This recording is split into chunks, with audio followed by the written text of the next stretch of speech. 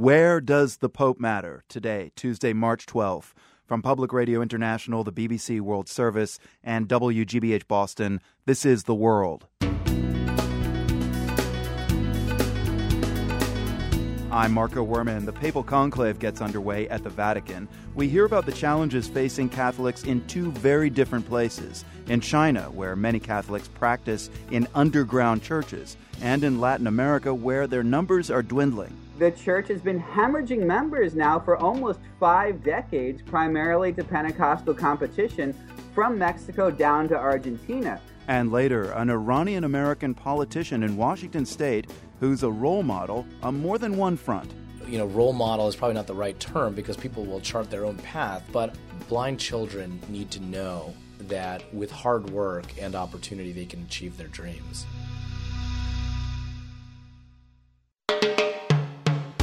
PRI's The World is brought to you by Medtronic, supporting the work of Wired International, providing medical and healthcare information and education in the developing world and in regions affected by war. Now on Facebook, look for Medtronic NCD. I'm Marco Werman. This is The World. It seems the prognosticators are wall-to-wall these days, live from the Vatican. If you didn't know better, it feels like halftime at a March Madness basketball game. But what about the Catholic faithful around the globe? How do they view all this hoopla and its impact on their faith? In Brazil, there's a tension. The country, according to this man, could produce the next pope, Cardinal Odilo Scherer. I would say he is one of the two finalists, Cardinal Scherer and Italian Cardinal Scola, the cardinal from Milan. So I think we were looking probably at a Brazil versus Italy final, which of course could also be a World Cup soccer final as well. Andrew Chestnut is chair of Catholic Studies at Virginia Commonwealth University. Here's why he thinks Brazil's Cardinal Scherer would be a good choice for Pope. I think Scherer has the demographic and geographical advantage, hailing from the Roman Catholic Church's most populous Catholic country, Brazil. Brazil also holds the title as the largest Pentecostal population on earth as well. And so the competition with Protestant Pentecostals is fierce. So how is that competition between Catholics and Pentecostals going to shake out? Well, in the last 5 decades, it hasn't shaken out very well for the Catholic Church. In fact, the Catholic Church in Brazil has been hemorrhaging members to Pentecostalism. As late as the late 1940s, 99% of Brazilians were Catholic. That figure has plummeted to some 64% of Brazilians claiming to be Catholic today, whereas Protestantism, particularly Pentecostalism, has gone from 1% to 22% of the population.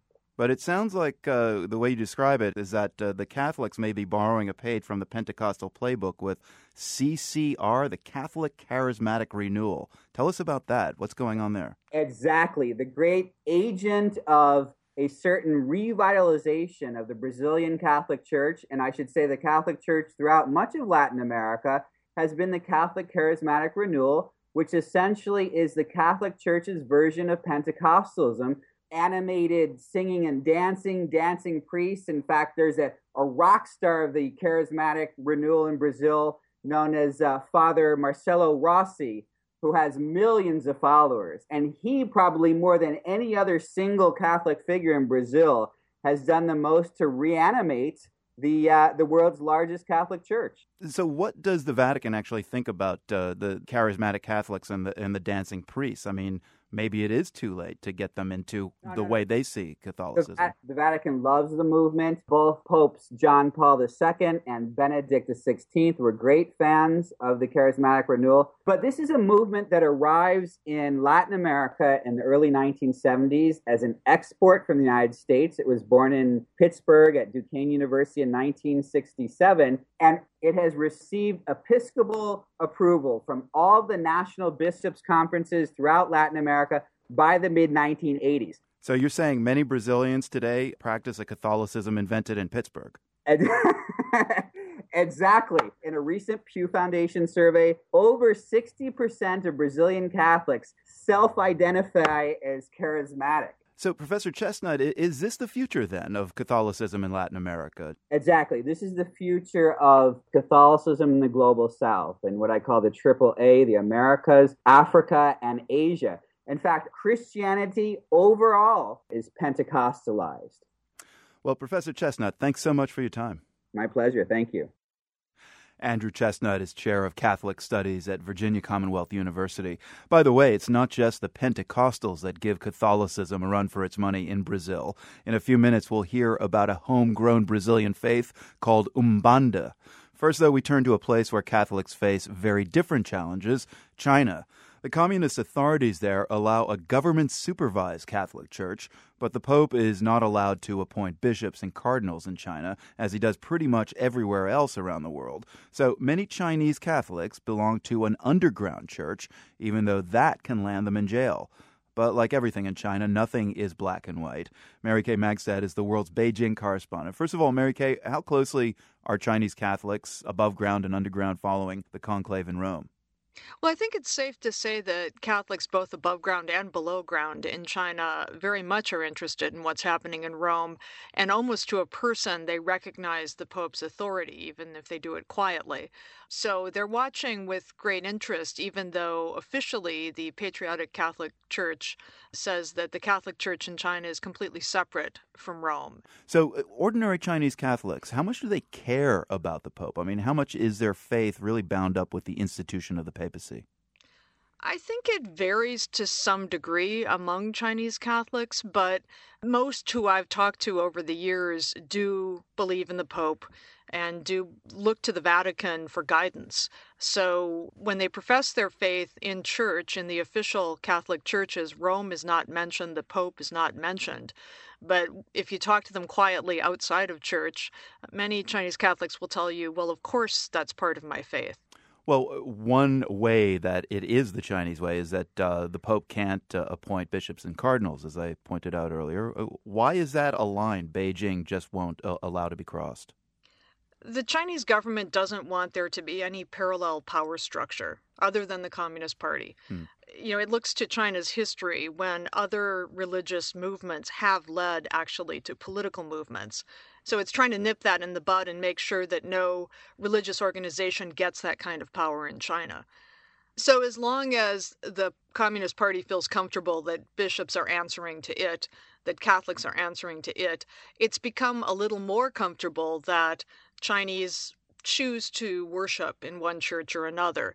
There was a time at the beginning of the Communist Party's rule and for the first 20 or 30 years when it was very much anti-religion of any kind. Right. Now it finds that actually it's not such a bad thing for Chinese to follow a religion because it might actually instill some sort of ethics and some sort of a moral compass, which the party itself has recognized has been missing in recent years. Now, it may sound odd to younger Americans, but we should remind listeners that it wasn't so long ago that Catholics here in the U.S. were mistrusted, kind of like they are in China today for many of the same reasons. They were suspected here of being loyal to the Pope before their country. Even John F. Kennedy was considered suspect by some. How is that official mistrust of Catholics evolving in China? Well, I have to say in China, it's not specifically a mistrust of Catholics. The Communist Party mistrusts Protestants. It certainly mistrusts Tibetan Buddhists. It mistrusts Muslims. And those are the officially accepted religions. Then you go on to spiritual groups like Falun Gong, which the party absolutely smashed back in the late 1990s within China. You know, it's willing to have Chinese people go and find some sort of moral solace, some sort of spiritual inspiration, but it doesn't want them to gather in a way where they can organize and challenge the party's rule or the party's approach to how it governs the people. The world's Beijing correspondent Mary Kay Magstad, thanks as always. Thanks, Marco. Back to Brazil now. As we heard earlier, the South American giant has the largest Catholic population of any country and a soaring evangelical Christian presence. But there are other faiths as well. Reporter Lily Jamali tells us about one of them called Umbanda. It's a Saturday night and dozens are gathered at a house in a working-class section of Rio. On an altar at the front of a large room, a likeness of Jesus, bathed in blue neon lights, stares out as men and women dressed in white uniforms slowly march in a circle.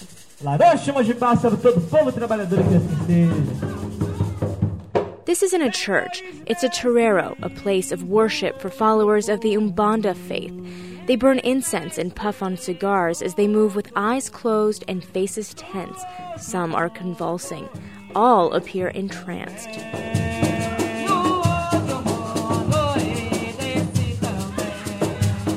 They say they are mediums working to become possessed by spirits who have the power to help the living.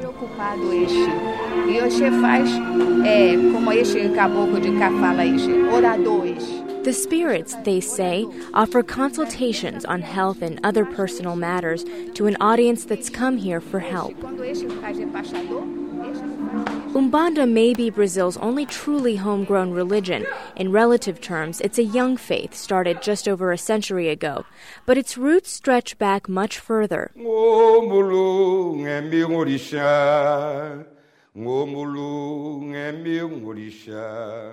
Umbanda combines indigenous Brazilian traditions with those that the slaves brought with them from Africa. Add a dash of Catholicism and Spiritism, whose followers believe the spirit lives on when humans die, and you get Umbanda. The number of Umbandistas in Brazil is estimated at 400,000, a small slice in this nation of 200 million, but it could be much higher. Many practice secretly to avoid discrimination, threats, and vandalism, the price they often bear for adhering to a religion many Brazilians consider the devil's work. This is a predominantly Catholic nation, but Miranda says discrimination comes mostly from a different corner. The Pentecostals, who preach constantly against the religious acts that occur within the Umbanda temples. Pentecostals, or evangelicals, have flourished here in recent decades and now make up almost a fifth of Brazil's population. Umbandistas say they've always been targets, both before and after the 1989 signing of Brazil's constitution, which protects religious freedom. For years, the threats came from the government, which at times banned the practice or forced followers to register with authorities. But in 2008, something changed. One night, just before a service, 4 young evangelicals forced their way into the torero run by Edmar de Almeida. Sim, fazendo cumprimento sobre o quebra-quebra deles. They threw all the images on the ground, all the images, one after another. The cross of Jesus, St. George, all the images on the ground. The men were arrested, but the case drew so much attention, police also ended up arresting the pastor involved, saying he encouraged the attack. The charge? Religious intolerance. That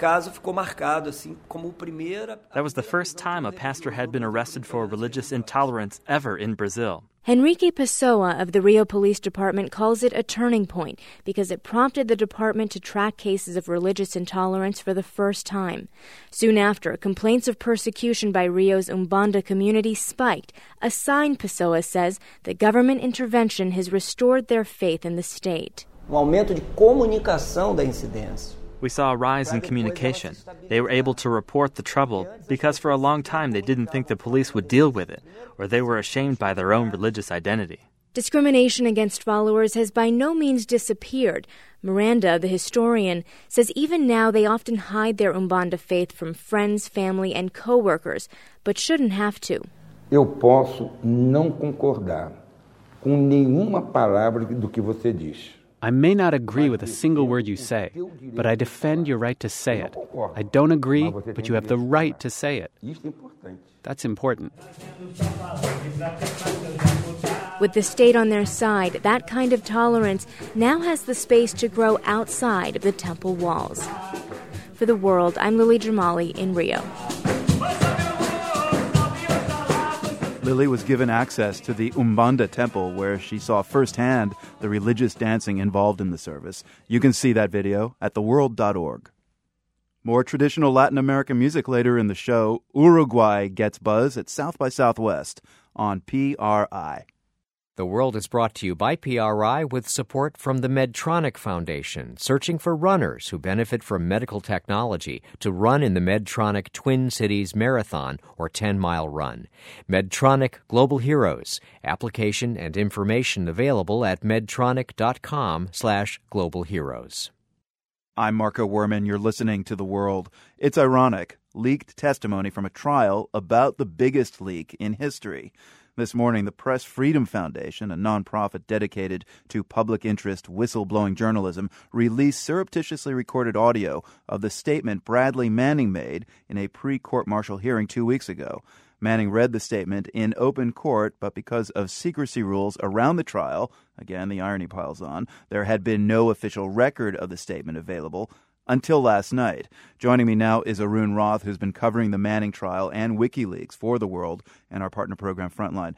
Arun, talk about the timing of this. The official transcript of Manning's statement came out last night, so what's going on here? Yeah, it's odd because press groups have been complaining about this for a long time, that there's no official transcript available, no court docket. It's weird because it's open court and it's sent to a media center where there's a bunch of reporters there, but they just are transcribing as fast as they can. Up until that point, the only full transcript we've had has been one provided by an independent journalist that's been on the web for these 2 weeks.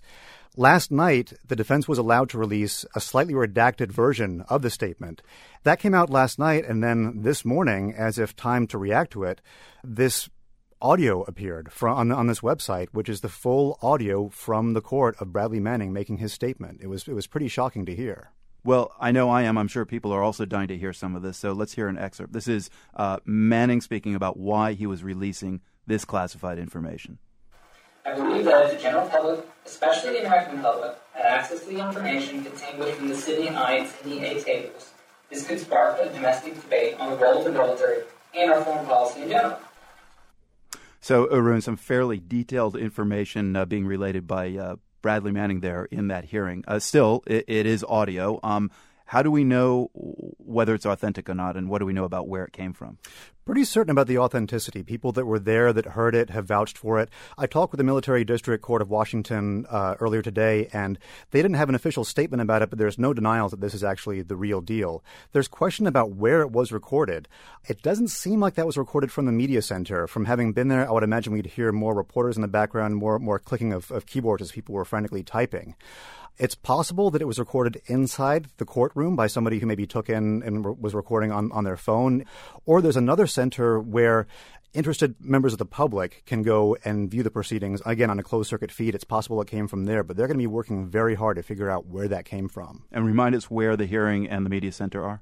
This is in Fort Meade, Maryland. And another reason why I think it's going to be a point of extreme interest is that other trials, say the Guantanamo trials that are fed out on closed circuit, also go through this media center in Fort Meade. So a lot of interested parties are going to want to know where the leak came from.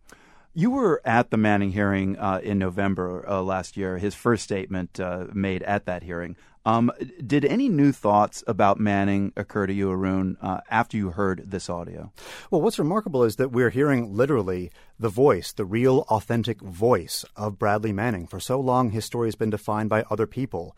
Prior to today, the only time we've heard his voice, the only time the public has heard his voice, is in the background of a 911 call made by his stepmother where he's hysterical. Apparently, he was threatening her with a knife. Now we've actually heard his voice, and I feel like there's been a transformation in the image of Bradley Manning from being a troubled kid who didn't really know what he was doing to now he's basically been transformed into Daniel Ellsberg of the Pentagon Papers. And Daniel Ellsberg has himself said, I am Bradley Manning. And we should point out that Daniel Ellsberg is the co-founder of the Press Freedom Foundation, the group that released the audio of Manning's statement. You can hear the full recording at theworld.org, and thanks to reporter Arun Roth of our partner program Frontline for bringing us up to speed with the Manning case. Here's something I'm really excited about, the return of Mad Men. It's not back until early April, but I want to know what's going to happen next to the suits and skirts. Now, the mood of each upcoming season of Mad Men is often captured in the print ads trumpeting the arrival of new episodes. This season, the series has taken a different approach. Rather than try to recreate 1960s-style designs for the series ads, the producers got in contact with one of the original artists from that era, 75-year-old British illustrator Brian Sanders, who lives near Cambridge in England. He says the producers were after a distinctive technique of that era known as bubble and streak.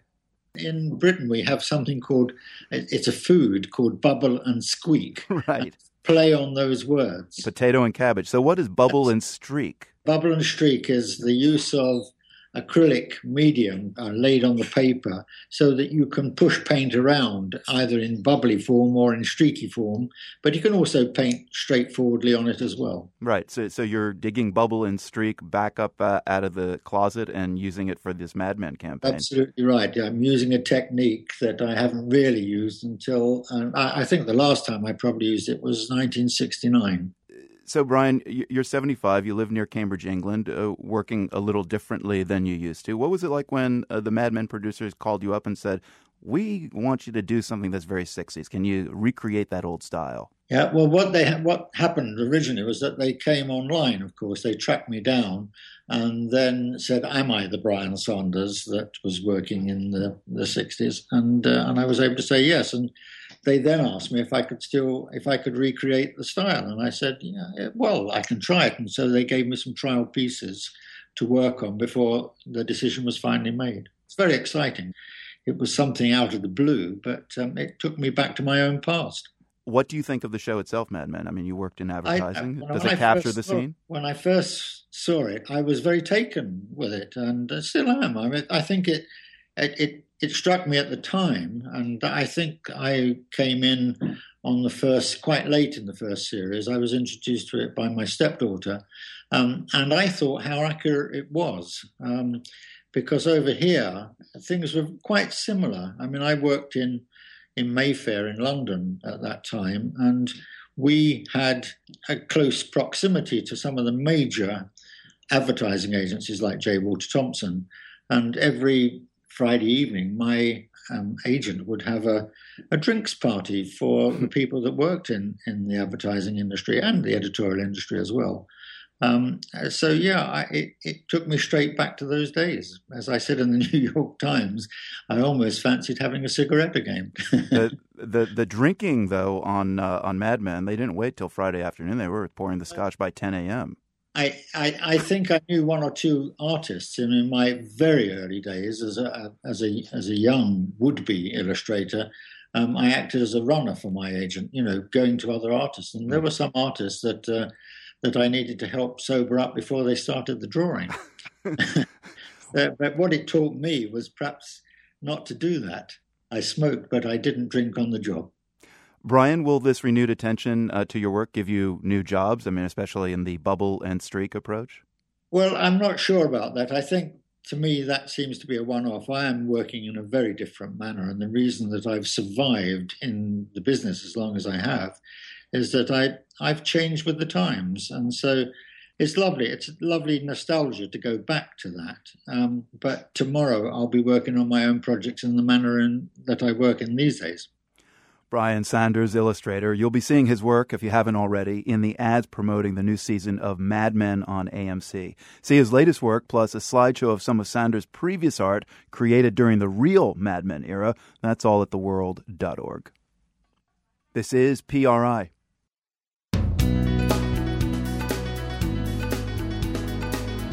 I'm Marco Werman. Ahead, the highest-ranking Iranian-American to hold elective office is a state representative in Seattle. He also happens to be blind. People seeing me walk up the front steps would assume that I was with Community Services for the Blind. They'd be surprised when I'd answer the door and I'd say, I'm running for office. PRI's The World is brought to you by the Medtronic Foundation, searching for runners who benefit from medical technology to run in the Medtronic Twin Cities Marathon or 10-mile run. Medtronic Global Heroes. Application and information available at medtronic.com/globalheroes. I'm Marco Werman. This is The World, a co-production of the BBC World Service, PRI, and WGBH Boston. The official period of mourning for Hugo Chavez ends today in Venezuela, but try telling that to Venezuelans. They continue pouring into Caracas to pay tribute to the president who died last week of cancer. They form huge lines outside the military chapel where Chavez's body lies in state. And they wait, as John Otis reports. Over the past 14 years, Chavez led a socialist revolution on behalf of the poor.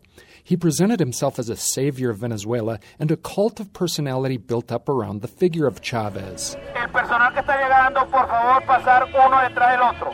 That's why in the initial days after Chavez died, it took more than 24 hours for those paying their respects to reach his coffin.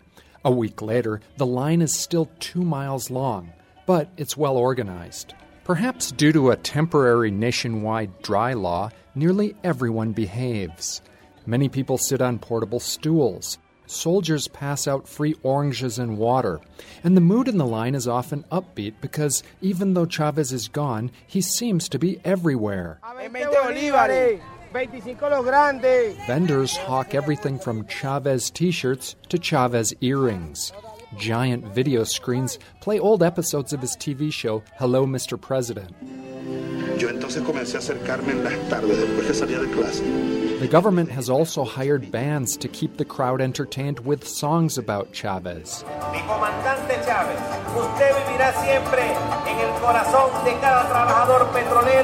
In line, I meet schoolteacher Maria Teresa Soto. She's making her second attempt to see the body of Chavez. Why did you come here today? Because I went to see Chavez. I have 3 days crying for Chavez. I was here on Thursday to Friday, and I couldn't see him. It was impossible. I was awake 27 hours. How long have you been in line today? Since 4 o'clock. Is the line moving? So. For long periods, the line doesn't move. And then suddenly, everyone's rushing forward, like when the doors open for a stadium rock concert. Further along, I meet Kildare Coles. He's a dentist who works in one of the free clinics that Chavez installed in the country's poor barrios. Coles lives in the western city of Mérida and spent 14 hours on a bus getting here. He says Chavez gave so much to the country that he's willing to sacrifice a few days to honor Chavez. But there's a large dose of politics at play. Like many of the mourners, Coles was excused from his job to travel to Caracas aboard a government bus. He and the other passengers were first dropped off at a campaign rally for Nicolás Maduro, Chávez's hand-picked successor. He's running in next month's election. The opposition candidate, Enrique Capriles, claims the government is exploiting the death of Chavez to drum up votes for Maduro. Even so, the grief seems, for the most part, genuine and profound. De verlo, un hombre tan alegre, tan carismático, tan cantante. This man nearly breaks down as he talks about Chávez's greatness.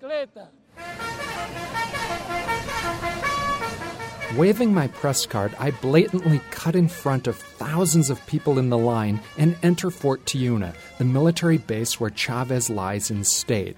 Soldiers instruct us to take off our hats and tuck in our shirts. The crowd that was once chanting revolutionary slogans grows quiet. Each of us gets just a few seconds at the coffin. No cameras or tape recorders allowed. When the moment finally comes, it's like visiting a solemn wax museum. Chávez's face is bloated and his cheeks are streaked with rouge. He wears a green military uniform and a red beret, prompting many to give him a final military salute. Afterwards, tears flow. But some seem to draw comfort from the experience. Among them, Besi Linares, a beautician. She finally got in to see Chavez after 4 attempts. She tells me it was worth the wait. Even those who dropped out of the line in exhaustion will get many more chances. Like Mao, Lenin, and Ho Chi Minh, the body of Chavez will be embalmed and put on permanent display. For the World, I'm John Otis, Caracas.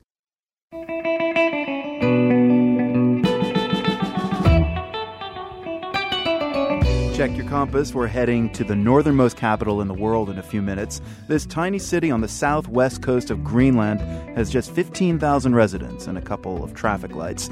The city overlooks the Labrador Sea, which makes it great for spotting bottlenose whales or the occasional iceberg drifting by.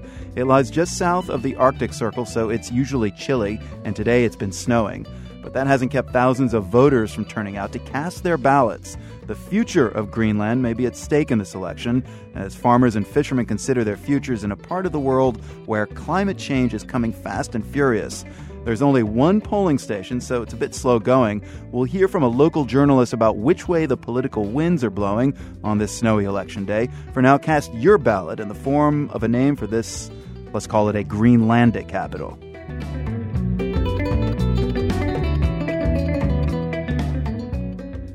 In the 1970s to mid-1980s, tens of thousands of Iranians fled repression and unrest in their home country and emigrated to the U.S. Since then, many Iranian Americans have made their mark in corporate America, academia, and Hollywood, but they're still largely absent from the U.S. political scene. One exception is Cyrus Habib. He recently won a seat in the Washington state legislature, representing a district near Seattle. That makes Habib the highest-ranking Iranian American elected official. And as reporter Tom Bonsi found out, that's not the only thing worth noticing about him. History was in the making last fall in the suburbs of Seattle, but voters didn't know that when a youngish, dark-haired blind man came knocking. You know, I wear sunglasses, as do many people who are blind, and I use a cane. Cyrus Habib says he doorbelled 7,000 homes in his campaign for an open seat in the Washington state legislature. It happened not infrequently that people, I think, seeing me walk up the front steps, would assume that I was with Community Services for the Blind. You know, they'd be surprised when I'd answer the door and I'd say, I'm running for office. And, then they became much more guarded. Undaunted, Habib raised more money to win election than any other Washington House candidate in state history. He also appealed to Iranian Americans beyond Seattle. Dozens of campaign donors from that community contributed the maximum amount allowed. It was gratifying. I think we are at a critical moment as a community of Iranian Americans or Middle Eastern Americans. For sure, Habib represents a growing group of Middle Eastern Americans jumping into U.S. politics, refusing to let extremist groups be the face of their communities. Habib also represents a particular breakthrough. At age 31, he's the first Iranian American to be elected to a state legislature. He was born in Maryland to parents who'd emigrated from Iran in the 1970s. His father came first to study engineering in Washington state and then had to stay when the Iranian Revolution broke out. That's when Habib's mother came over. Nonprofit executive Goli Ameri also belongs to that first generation of emigres. She ran as a Republican challenger for Congress from Oregon in 2004, but eventually lost to the incumbent. Ameri says Habib's victory resonates strongly among Iranian immigrants because it signals the cracking of what she calls the last glass ceiling for the community. This is the one area where the Iranian American community has not had the same level of accomplishments as they've had, for example, in the business community or in the healthcare, medical, academic. And it's a great start. Ameri says Iranian Americans have traditionally shied away from politics. Politics coming from Iran, it was not exactly something that you were encouraged to participate in. In fact, if anything, I think people shied away from it and fled from it. So it wasn't something that was natural or instinctive. As for Habib, he's a lawyer by trade, but caught the political bug early on. I first volunteered on political campaigns when I was in high school on the campaign of Gary Locke, who ran for governor, our first ever Chinese-American governor in the United States, and of course now our ambassador to China. When Habib ran for office himself last year, former candidate Goli Ameri says she advised the young hopeful to steer clear of U.S.-Iran relations. Habib says he finds foreign policy needlessly divisive. For me, foreign policy has never been what I've been interested in. It's never been my focus. I'm interested in how can we create a 21st century economy rooted in our passion in this region for technology. In Washington state, Habib is best known for overcoming blindness. A rare childhood cancer took his eyesight at age 8. I use software, what's called text-to-speech software, so it reads what's on the screen. I'm able to type normally just like anyone else, but it reads back what's on the screen.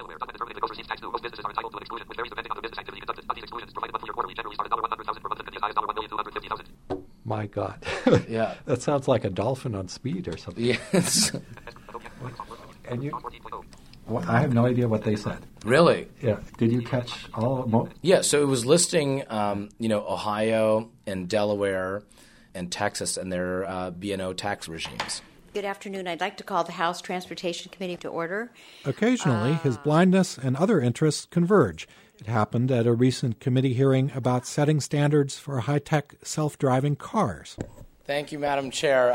I promise this is a question, not a comment, but how close are we to the day when you can also put your blind legislative colleague in a car and say, get him to JLOB? That's a government building. And trust that it'll happen. I asked Representative Habib if he sees himself as a pioneer or a role model. I think every person's story is unique, and so I don't think role model is probably not the right term because people will chart their own path. But blind children need to know that with hard work and opportunity, they can achieve their dreams. And what's more, others in society need to know that. Habib there didn't mention his Iranian heritage, but consider this anecdote. Back in November, the Voice of America's Persian service posted a brief bit about Habib's election victory on its Facebook page. That item, in Farsi, became the website's most popular of 2012, beating out the U.S. presidential race and even the Iran nuclear standoff. One man posting from Tehran commented, "Now that's what I call a free country." For The World, I'm Tom Bonsi in Olympia, Washington. It's been snowing heavily all day at the polling station we asked you about in today's GeoQuiz. That didn't keep the locals from lining up for the chance to vote in the national parliamentary election today. Alistair Scrutton is the Nordic bureau chief for Reuters. Are you out in the snow covering this election? Well, I was this morning in the middle of the capital, Nuuk, which is where they are voting. It's the one and only polling station in this capital of just 15,000 people. And so I've been here most of the day, in and outside. It's minus 3 or 4 degrees. There's a heavy wind coming in from the bay. It's not a place to be out there too long, but it hasn't, as I say, stopped several thousand people actually coming in so far to vote in this parliamentary election. So what's at stake in these general elections? What's on the minds of Greenland voters today? Yes, I mean, this is really almost, a very small municipal election, but it packs a global punch. Greenland is very small, but it has a huge territory. And because of global warming and because of the thawing of the ice sheets, there's signs of increased interest from mining companies and oil companies in the resources of this country. Both China and European companies and Australian companies and Canadian companies have been at the forefront of exploring some of the kind of remote wildness of the north of Greenland, past north of the Arctic Circle.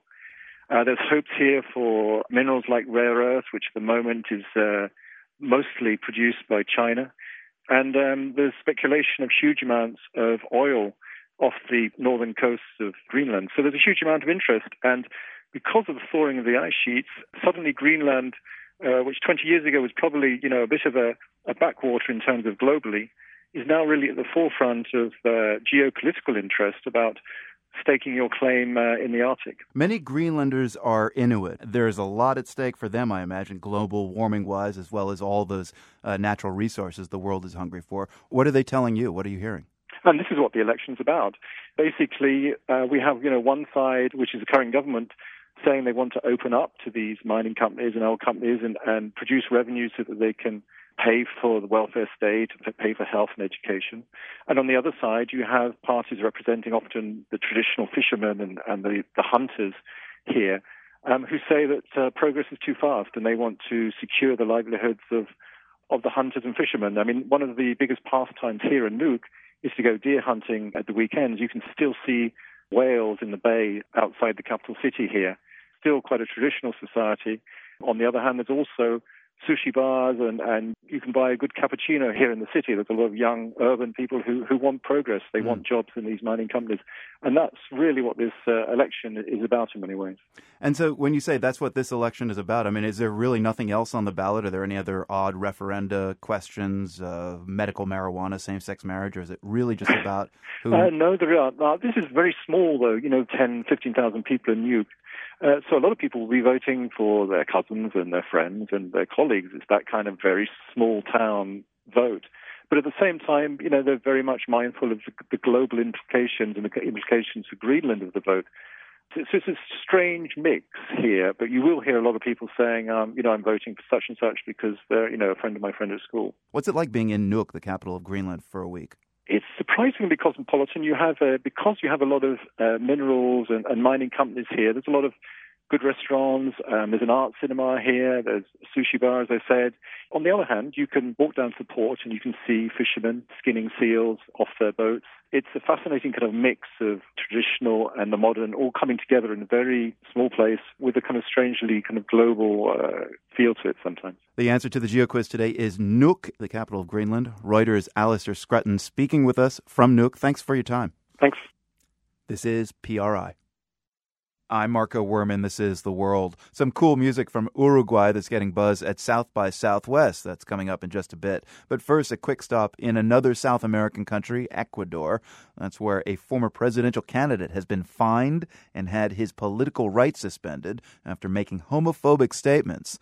Nelson Zavala, who is also an evangelical preacher, made the comments while campaigning. He's now appealing.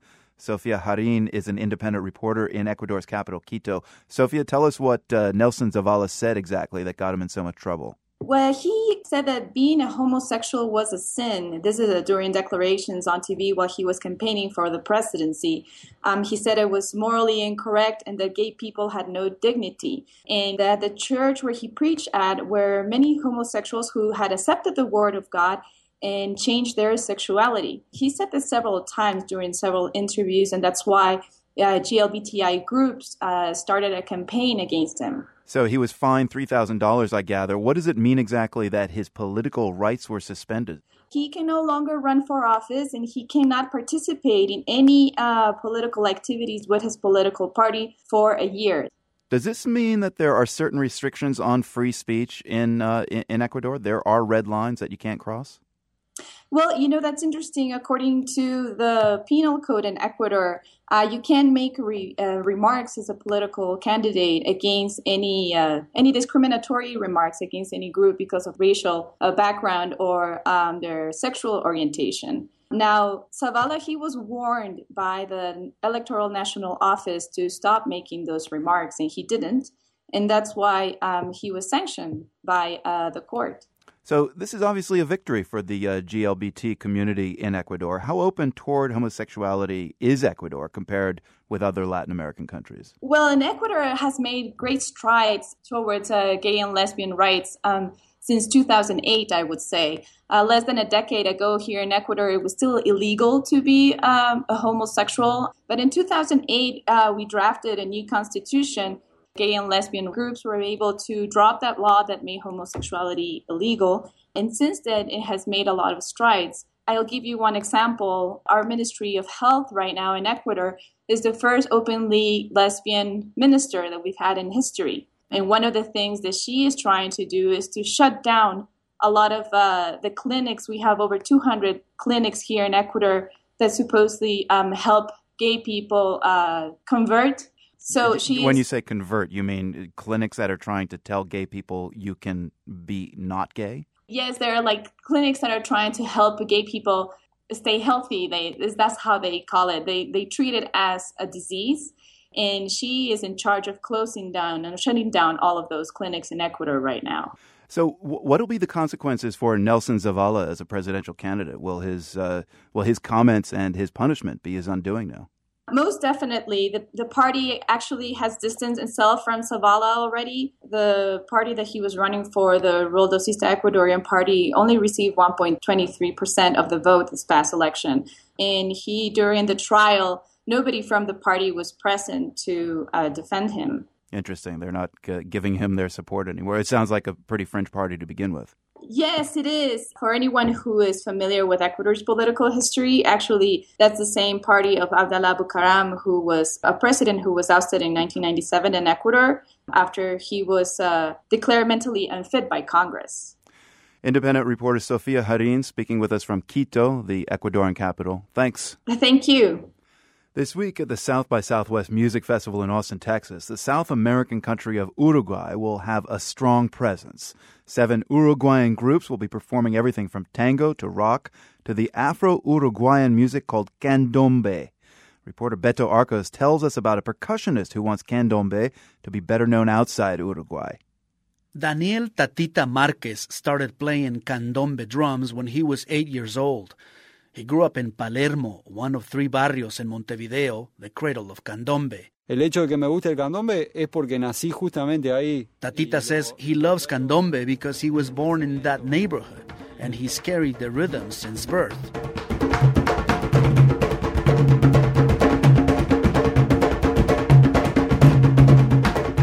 Candombe rhythms are played on 3 barrel-shaped drums called chico, repique, and piano. The chico and piano drums carry the bass rhythm, and the middle drum, or repique, improvises over it.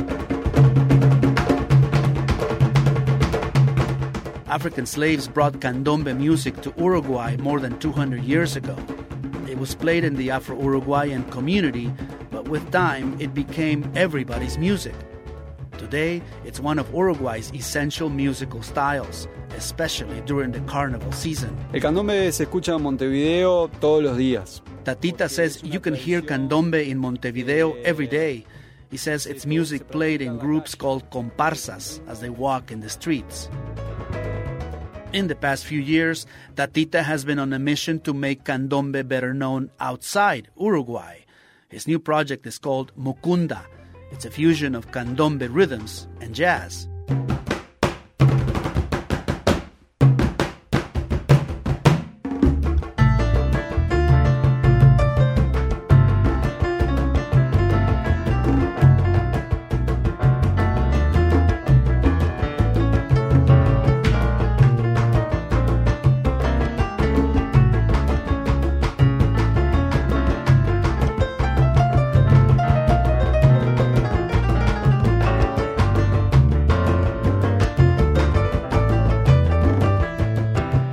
Pienso y compongo los temas a partir de la percusión. Tatita says as a percussionist, he conceived all the music with the candombe drums as the foundation because it's his favorite style from Uruguay. But he says all the compositions have melody and harmony too.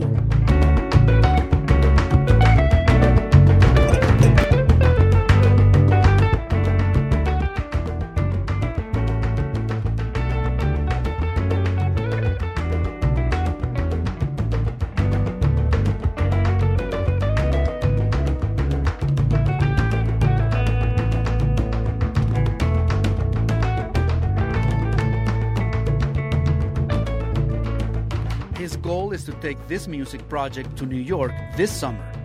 Tatita says candombe needs to be played and heard in the jazz capital. Sino que es un proyecto para Nueva York, el proyecto Mucunda. He says just as with bossa nova and other musical styles, candombe needs to take root in another part of the world. Then it can begin to get the recognition it deserves outside Uruguay. For the world, I'm Beto Arcos.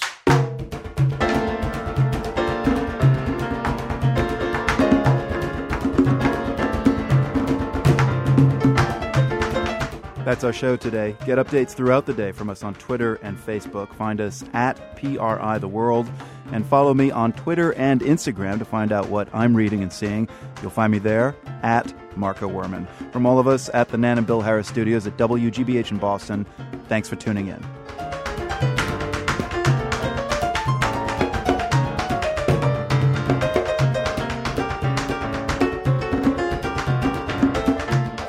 Is a co-production of the BBC World Service, PRI, and WGBH, supported in part by the Rita Allen Foundation, investing in transformative ideas in their earliest stages to leverage their growth and promote breakthrough solutions to significant problems. Online at ritaallen.org. By the Henry Luce Foundation for increased understanding of East and Southeast Asia, and by the WGBH Fund for Environmental Reporting, whose donors include the Grantham Foundation for the Protection of the Environment, supporting a cooperative approach to solving our critical environmental problems while we still can, and the Candida Fund, furthering the values that contribute to a healthy planet.